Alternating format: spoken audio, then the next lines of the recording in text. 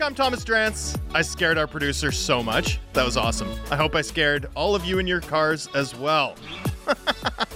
Tom, you okay? You gonna get over this? Thank you for blowing out the mics. You're welcome.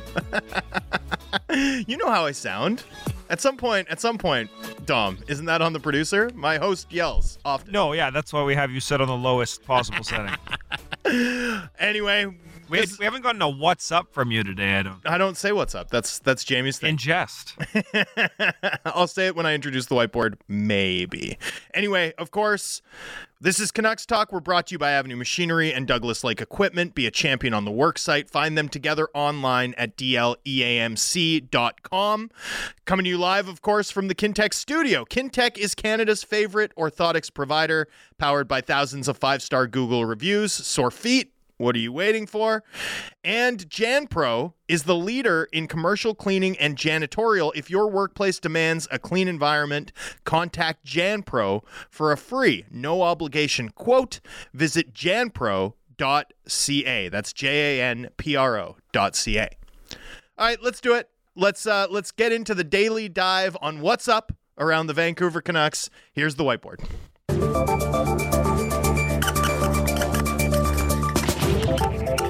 All right now, fellas. Hey, let's focus up, huh? Let's begin as we always do with the headlines. And headline number one, the Canucks drop their third consecutive regulation loss in Denver, Colorado to the Colorado Avalanche. Now, look, obviously it sucks to lose 3 in a row. Canucks haven't at any point this season lost 3 in a row in regulation. That's an incredible achievement. And they played well. I mean, honestly, they played well. Second leg of a back-to-back at elevation. It was their 7th game in, I think, 11 nights since the back-to-back in Washington and Detroit. That's included multiple cross-continental flights.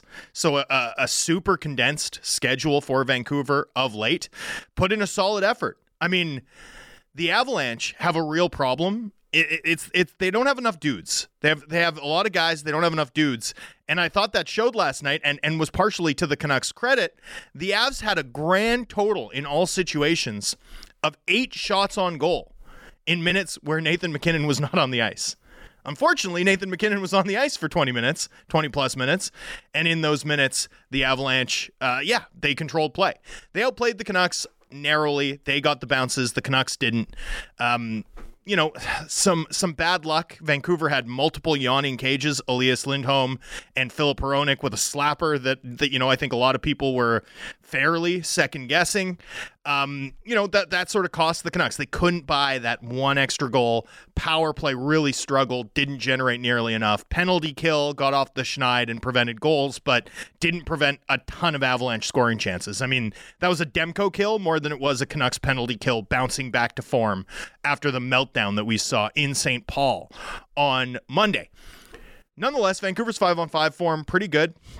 I think the right way to view this here, in my view anyway, is not to focus on the 3 games, but to focus on the more protracted 9-game stretch that we've seen the Canucks play since returning from the All-Star break. And over the course of that protracted 9-game stretch, the Canucks are 4-4-1. They've played 500 hockey since the All-Star break. Now, this was a team that has margin for error. Right? Like, this team has played so well to this point in the season. They've accumulated so many points that, they have a lead. Like, they have a lead at the top of the Western Conference. They still sit atop the Western Conference despite a 3-game losing streak. They have a lead atop the Pacific Division. They're still relatively safely ensconced atop the Pacific Division despite this 3-game losing streak. However, the Edmonton Oilers loom with 6 games in hand, which is preposterous, in the rearview mirror. And, I don't want to say objects are closer than they appear. I think that's a little much, but certainly they're still visible on the horizon, like a Mad Max war party looming across the desert here. And that's something that Vancouver has to be at least a little bit aware of, in my view. Edmonton's won at a .769 point percentage since Chris Knobloch took over behind the bench from Jay Woodcroft. Now, that's a preposterous point clip. That's like a 125-point team. That's like a historically good NHL regular season team. Probably don't maintain that over the balance of the season. But could they maintain a 700 point percentage clip? I think they could. Like that to me is realistic, doable for the Oilers. And if they do so with the games in hand that they have, they'll finish in and around 109 points. Okay. Well, the Canucks are at 80 points. They have 24 games remaining. So if you're going to make it so that game 80 head-to-head against the Oilers isn't a sweat, you need like a 625 point percentage to get to 110 to make it so that it's highly improbable that the Oilers catch you and lock you into a playoff series against the Vegas Golden Knights right off the hop, which, nobody wants to see, especially as Vegas filters additional players onto LTI and prepares to do the usual Golden Knights thing, which is bye. So, bye, like in sync. Kelly McCrimmon and Justin Timberlake holding hands. Bye. So with that in mind, I do think a 9-game stretch of 500 hockey, it's not the end of the world. This team's going to make the playoffs. They're still in a tremendous position, but their next 10 games need to look better than their last 10 games, right? They do need to be accumulating points at the clip of like a 103-point team, something like that, as opposed to a protracted stretch of 500 hockey. If they do that, if they have their next 5 games or their next 10 games against mostly very difficult opponents come in and look like the last 10 have, this team's going to leave the door open to, be passed at the top of the Western Conference, locking them into a tougher wild card should they win the Pacific, or even to lose their perch atop the Pacific and lock themselves into, maybe the toughest single path that anyone would have through the Stanley Cup playoffs, to be totally honest with you, where you're looking at, staring down the barrel of having to beat both Vegas and Edmonton simply to make the conference final. I mean, that's a gauntlet. That's not something you want to have to face. So those to me are the stakes. It's, given that the team's defensive form, their 5-on-5 game has stayed consistent. This losing streak is mostly about special teams. It's mostly about, bounces in 1-goal games. I don't think it's something that we need to be too concerned about or have us alter our opinion about this team. This is still a quality side. They're going to probably have better results going forward, but they need to, right? They need to. There are stakes here. This isn't simply a dust your hands off and move on. This is a meaningful little bit of adversity, and the Canucks do need to bounce back from it if they're going to go as far as everyone in this market would love to see them go this spring. All right, headline number 2, Arshdeep Bains makes his NHL debut and impresses, genuinely impressed. Now, we've had some texters in saying things like, his underlying numbers were bad. You're the analytical show. Don't get too overhyped on the local kid. Here's the thing, man. Okay, it wasn't a perfect debut, but perfect's not the relevant standard here. Yes, he took a penalty. I thought it was a bad luck penalty. I don't think there's anything soft about that penalty. I'm pretty confident that Rick Tocchet would agree that's not the sort of penalty that you get concerned about a player taking. Yes, he was dash 2, but his involvement on the breakdowns on both goals, and frankly, one of them wasn't a breakdown at all, was just a weird bounce in, riding up Connor Garland's stick blade. To me anyway, Bains isn't culpable in any way on those goals. Additionally, the Avalanche made a game plan of trying to jump that line, right? They knew there was a guy making his NHL debut on the Canucks third line, and whenever they could, they having last change on home ice, they were throwing the McKinnon-Makar duo at that third line. And guess what happens when you play against McKinnon head-to-head? You get outshot. Your underlying numbers are going to look bad. He's Nathan McKinnon for a reason. Consider that, in head-to-head matchups against Hronek and Hughes, against McKinnon last night, their underlying numbers looked bad. In head-to-head minutes against Elias Pettersson, the Canucks were outshot 5-2. Pettersson versus McKinnon.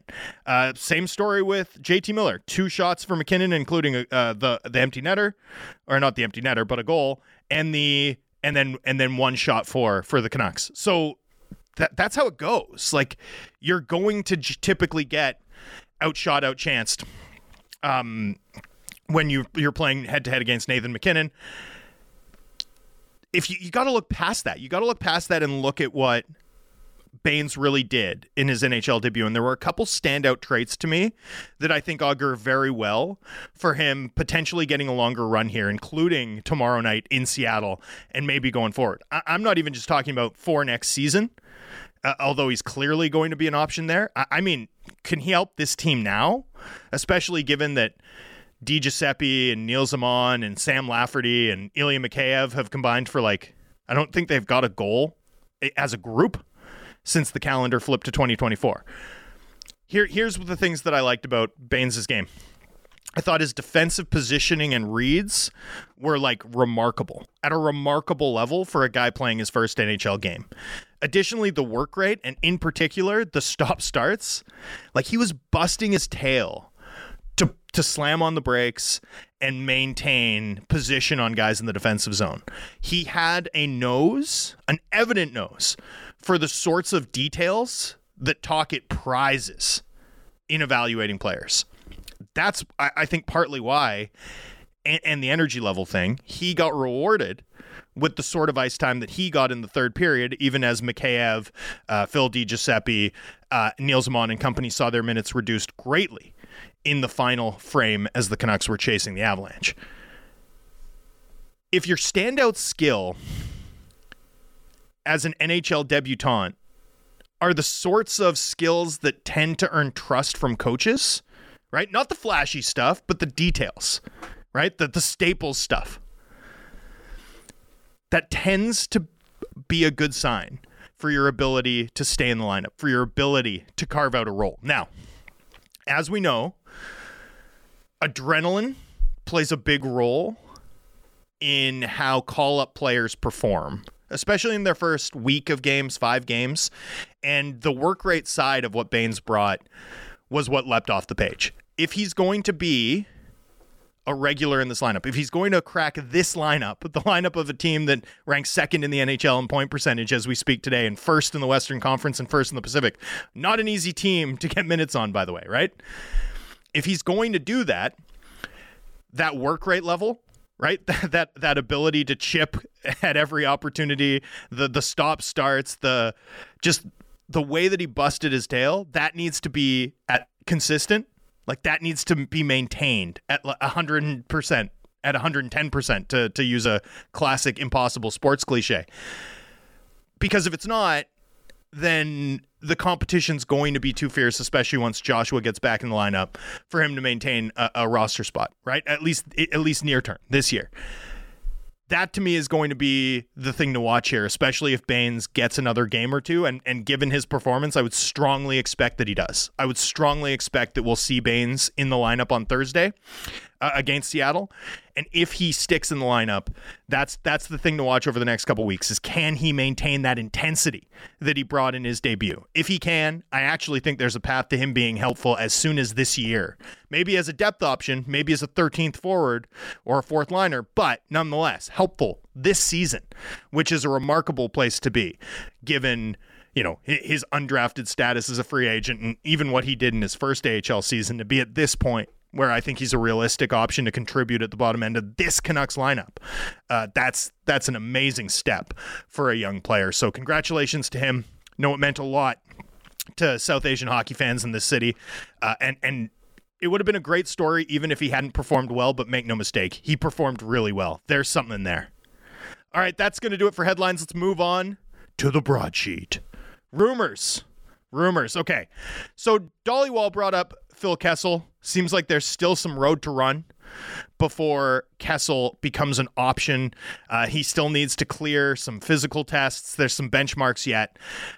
Look, we all know where this is going ultimately, and we all know that it has to be done before March 8th for him to have eligibility to compete for the Canucks in the playoffs.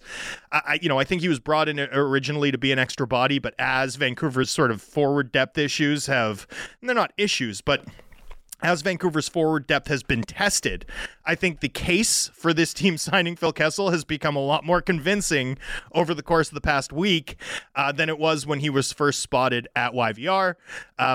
But as Dollywall notes, pump the brakes a little bit. This isn't a tomorrow thing. He's still going to need some time to ramp up and convince the Canucks to tender him that 1-year contract. He also mentioned, Dollywall on the crossover on Canucks Talk in our previous segment, mentioned the Avs, Stars, and Oilers as being all in on Tanev So the Tanev bidding could be interesting here. Flames still holding out for a first-round pick. Canucks have never agreed with that valuation. It's why Tanev isn't currently in Canucks colors, despite the fact that a bunch of players would very much like to see Tanev return to Vancouver.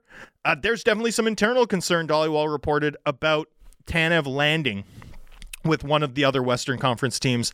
I highlight the Oilers as the absolute worst case scenario. To me, that team is one more top four right-handed defenseman, a player that would push Cody Ceci onto the third pair and give Nurse a little bit more support, especially if he had some defensive-minded support and could freelance a little bit, a bit more. I think that's where Darnell Nurse is at his best. That to me is a really scary prospect given how good Edmonton is already. Want to note too that over in Pittsburgh, and we're always keeping an eye on Pittsburgh, even though the Canucks have already added significantly to their top six forwards with the Elias Lindholm trade. The Penguins are reeling. Their playoff odds have crumbled over the course of the past 2 weeks since the All-Star break ended. Kyle Dubas spoke with media and says how the team played in the next 2 weeks. This is per Josh Yohe, my colleague at The Athletic. He said the team's performance over the next 2 weeks will determine their thought process as to whether or not Jake Gensel is traded. Dubas reiterating, we know we need to get younger. A situation still to monitor, especially with, Arvidsson hurt again in LA, possible LTI space being created for the Kings to keep loading up. That team's stabilized here. I don't know if you saw the Quentin Byfield goal last night, but if you didn't, go check it out. That was outrageous. The Kings are a threat. Do not let a January doldrums that cost Todd McClellan his job confuse you. The Kings are a threat, and now they're going to have cap flexibility. Vegas, Jack Eichel went on LTI yesterday. Mark Stone left the game last night. That Vegas team is going to have flexibility to add another scary prospect, given that they may be the most obvious sleeping giant in the Western Conference that I can remember. Lineup notes. So the Canucks had a team day off today. They will have a morning skate, presumably, in Seattle tomorrow. I'll be there. I'll be there on site. And then I'll be joining you remotely. So we'll have time to break down what the Canucks lineup looks like ahead of their game against the Kraken. For now, what's notable is Baines remains on the roster as of 12:30, so as of 15 minutes ago, according to the NHL's roster site.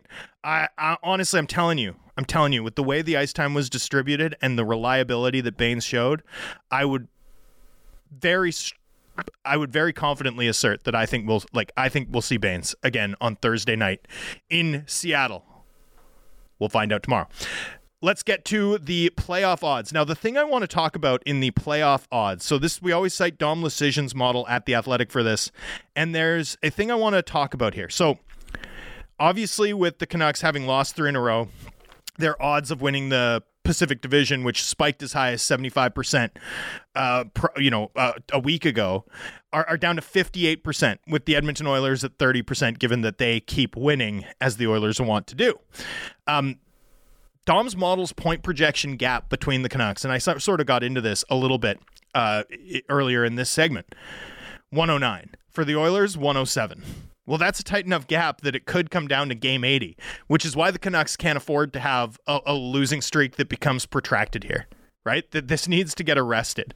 Seattle needs to be a get-right spot for this team, and honestly, it's a big game, in my view. Not a big game in terms of like it having actual consequences for how we'll view this team long term, but a game where the Canucks are going to be desperate to get back on track, and the Kraken, whose playoff odds, are still extant, albeit fading a little bit, need desperately. So we're going to see two desperate Pacific Northwest teams duke it out on Thursday. It's going to be a big game from a fun perspective, from an interest perspective. I wanted to bring up this, though. Dom Luszczyszyn's model also tracks strength of schedule. Okay? Now, the Canucks, to this point in the season, have faced the second easiest schedule in the NHL in terms of their opponents' projected points through their games played. Now, there's a lot of context that's missed in that number. Travel right? The Canucks have one of the most arduous travel schedules in the league. That's not factored in. The Canucks have faced the highest proportion of road games in their schedule. Yes, their opponents will be more difficult, but they're going to be at home, avoiding some of the miles that they've logged to this point over the past 2 months. That's not factored in. And I'd add this, like the 5 teams that have faced the easiest schedule to this point in the season: Vegas, Winnipeg, Colorado, Vancouver, Boston. No shame in being among that group. Like, great. Good for you guys. But I want to point it out because the rest of the way, Vancouver has the 6th most difficult schedule, and they're the only Western Conference team among the top 10, in the top 10 teams in terms of the highest degree of difficulty remaining. The Edmonton Oilers and the Vegas Golden Knights both face a below average level of difficulty here. The rest of the way, the LA Kings actually have one of the softest schedules in the league going forward. Just a thing I wanted to point out because it's worth monitoring here. You know, it's not going to be straightforward. The Canucks need to probably win at something like a 6.25 point pace, 102, 103 point pace over the balance of the campaign if they're going to hold off Edmonton and win the division, and they're going to have to do it, yes, at home, but against some really difficult opponents. Just wanted to spotlight that.